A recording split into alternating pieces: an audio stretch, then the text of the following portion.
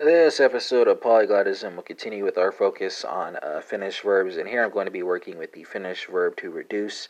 And for listeners conversant in Czech, Spanish, Portuguese, French, Dutch, German, Italian, Norwegian, Swedish, and Danish, there will be translations and spellings for you as well. So folks conversant in any of those languages can make the connections that they want to make, and I'll be proceeding by person and number here. So you have first person singular, second person singular, third person singular, she reduces, he reduces, it reduces, overturned, citizens united, corporations are not people, first person plural, and then third person plural. So Finnish folks will take us away here, and we're working with vehentaan, vehentat, vehenta, vehentame, vehentavat. Endings are A-N-A-T, A-A-A-M-M-E, and A-V-A-T. Czech folks, let's go from Finnish to Czech. That's going to be snizim, snizzy, snizzy, snizime, snizzy, right? Or snidgy. Stem here is S-N-I-Z. Endings are I-M-I-S-I-I-M-E, and I. Portuguese folks, let's go from Czech to Portuguese. It's going to be reduzo, reduces, reduce, reducimos, reduso. Stem here is R-E-D-U-Z. Endings are O-E-S-E-I-M-O-S and E-M. Portuguese folks, French folks, let's go from Portuguese to French. It's going to be reduce, reduce, reduce, reduction, reducent, right?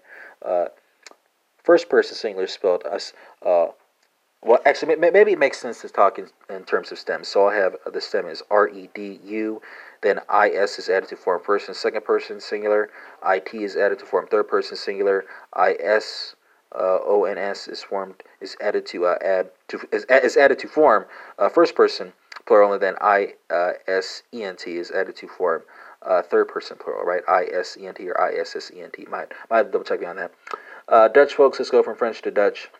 It's going to be verminder, vermindert, vermindert, and vermindere, right? For everything plural, right? So, first person singular spelled V-E-R-M-I-N-D-E-R, added T to form second and third person singular, and then your infinitive is spelled V-E-R-M-I-N-D-E-R-E-N. That's relevant because it's used for your plural conjugations. German folks, let's go from Dutch to German. That's going to be reduci her, reduci hers, reduci hert, reduci hen, right? Stem here is R-E-D-U-Z-I-E-R, endings are E-S-T-T, and then you just add the E-N, right, to form your infinitive. Italian folks, let's go from German to Italian. That's going to be riduco, riduci, riduce, riduciamo, riducono. Stem here is R-I-D-U-C, endings are O-I-E-I-A-M-O, and O-N-O. And Norwegian, Swedish, and Danish folks are working with reducera, reducerar, and reducere, respectively spelled R-E-D-U-S-E-R-E, R-E-D-U-C-E-R-A-R, and R-E-D-U-C-E-R-E-R.